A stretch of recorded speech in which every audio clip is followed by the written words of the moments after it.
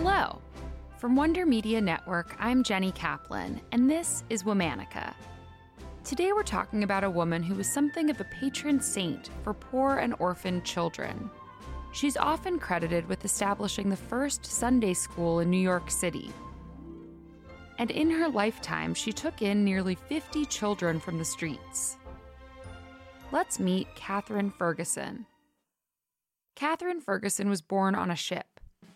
Her mother, an enslaved woman, was on her way from Virginia to New York. It was the 1770s. The United States was brand new and still reeling from the Revolutionary War. Catherine and her mother were enslaved by a family who lived in what's now Lower Manhattan. The husband of that family, R.B., was an elder in a New York City Presbyterian church. When Catherine was still quite young, R.B. sold Catherine's mother. Catherine would later recall, "I remember that before we were torn asunder, she knelt down, laid her hand on my head, and gave me to God." Catherine never saw her mother again.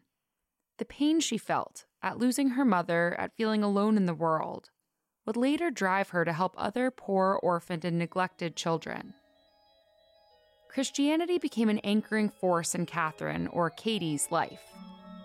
Though she was never taught to read or write, she became well-versed in the Bible. As a young teenager, Katie began attending a local Presbyterian church. It was a largely Scottish denomination, and Katie soon made an impression on Isabella Graham. Isabella was a Scottish-born philanthropist and the founder of a school for girls.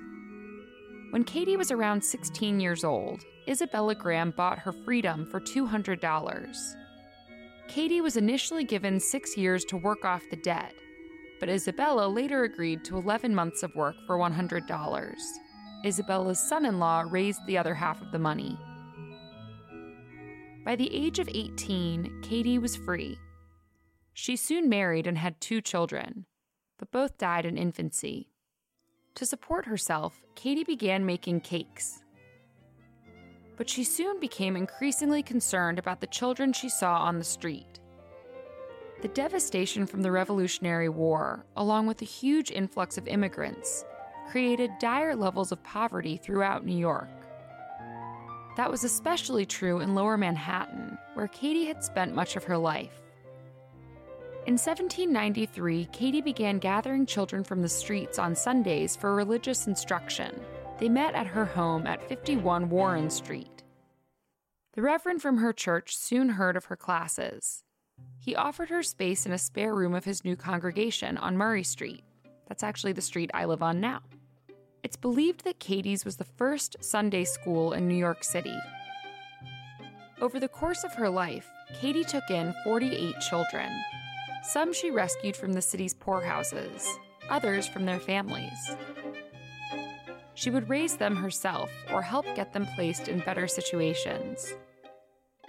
Katie never had much money herself, having spent it all on her children. But she had an endless supply of prayers and of faith. For more than 40 years, she held a prayer meeting at her house on Fridays, in addition to the Sunday school.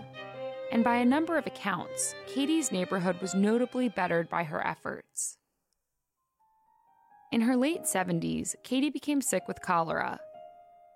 Knowing the end of her life was near, she said to a friend standing by her bedside, "What a good thing it is to have a hope in Jesus." And with that, she said her last words, "All is well." All month, we're going back to school, talking about women who shaped the world of education. For more on why we're doing what we're doing, check out our newsletter, Womanica Weekly. Follow us on Facebook and Instagram at Womanica. Special thanks to Liz Kaplan, my favorite sister and co-creator. Talk to you tomorrow. This month of Encyclopedia Womanica is proudly supported by UNC Greensboro. Founded as a women's college in 1891, UNC Greensboro presents She Can, We Can, Beyond the Women's Suffrage Centennial. Through performances, films, lectures, and concerts, UNCG examines how the decisions from our past affect us today.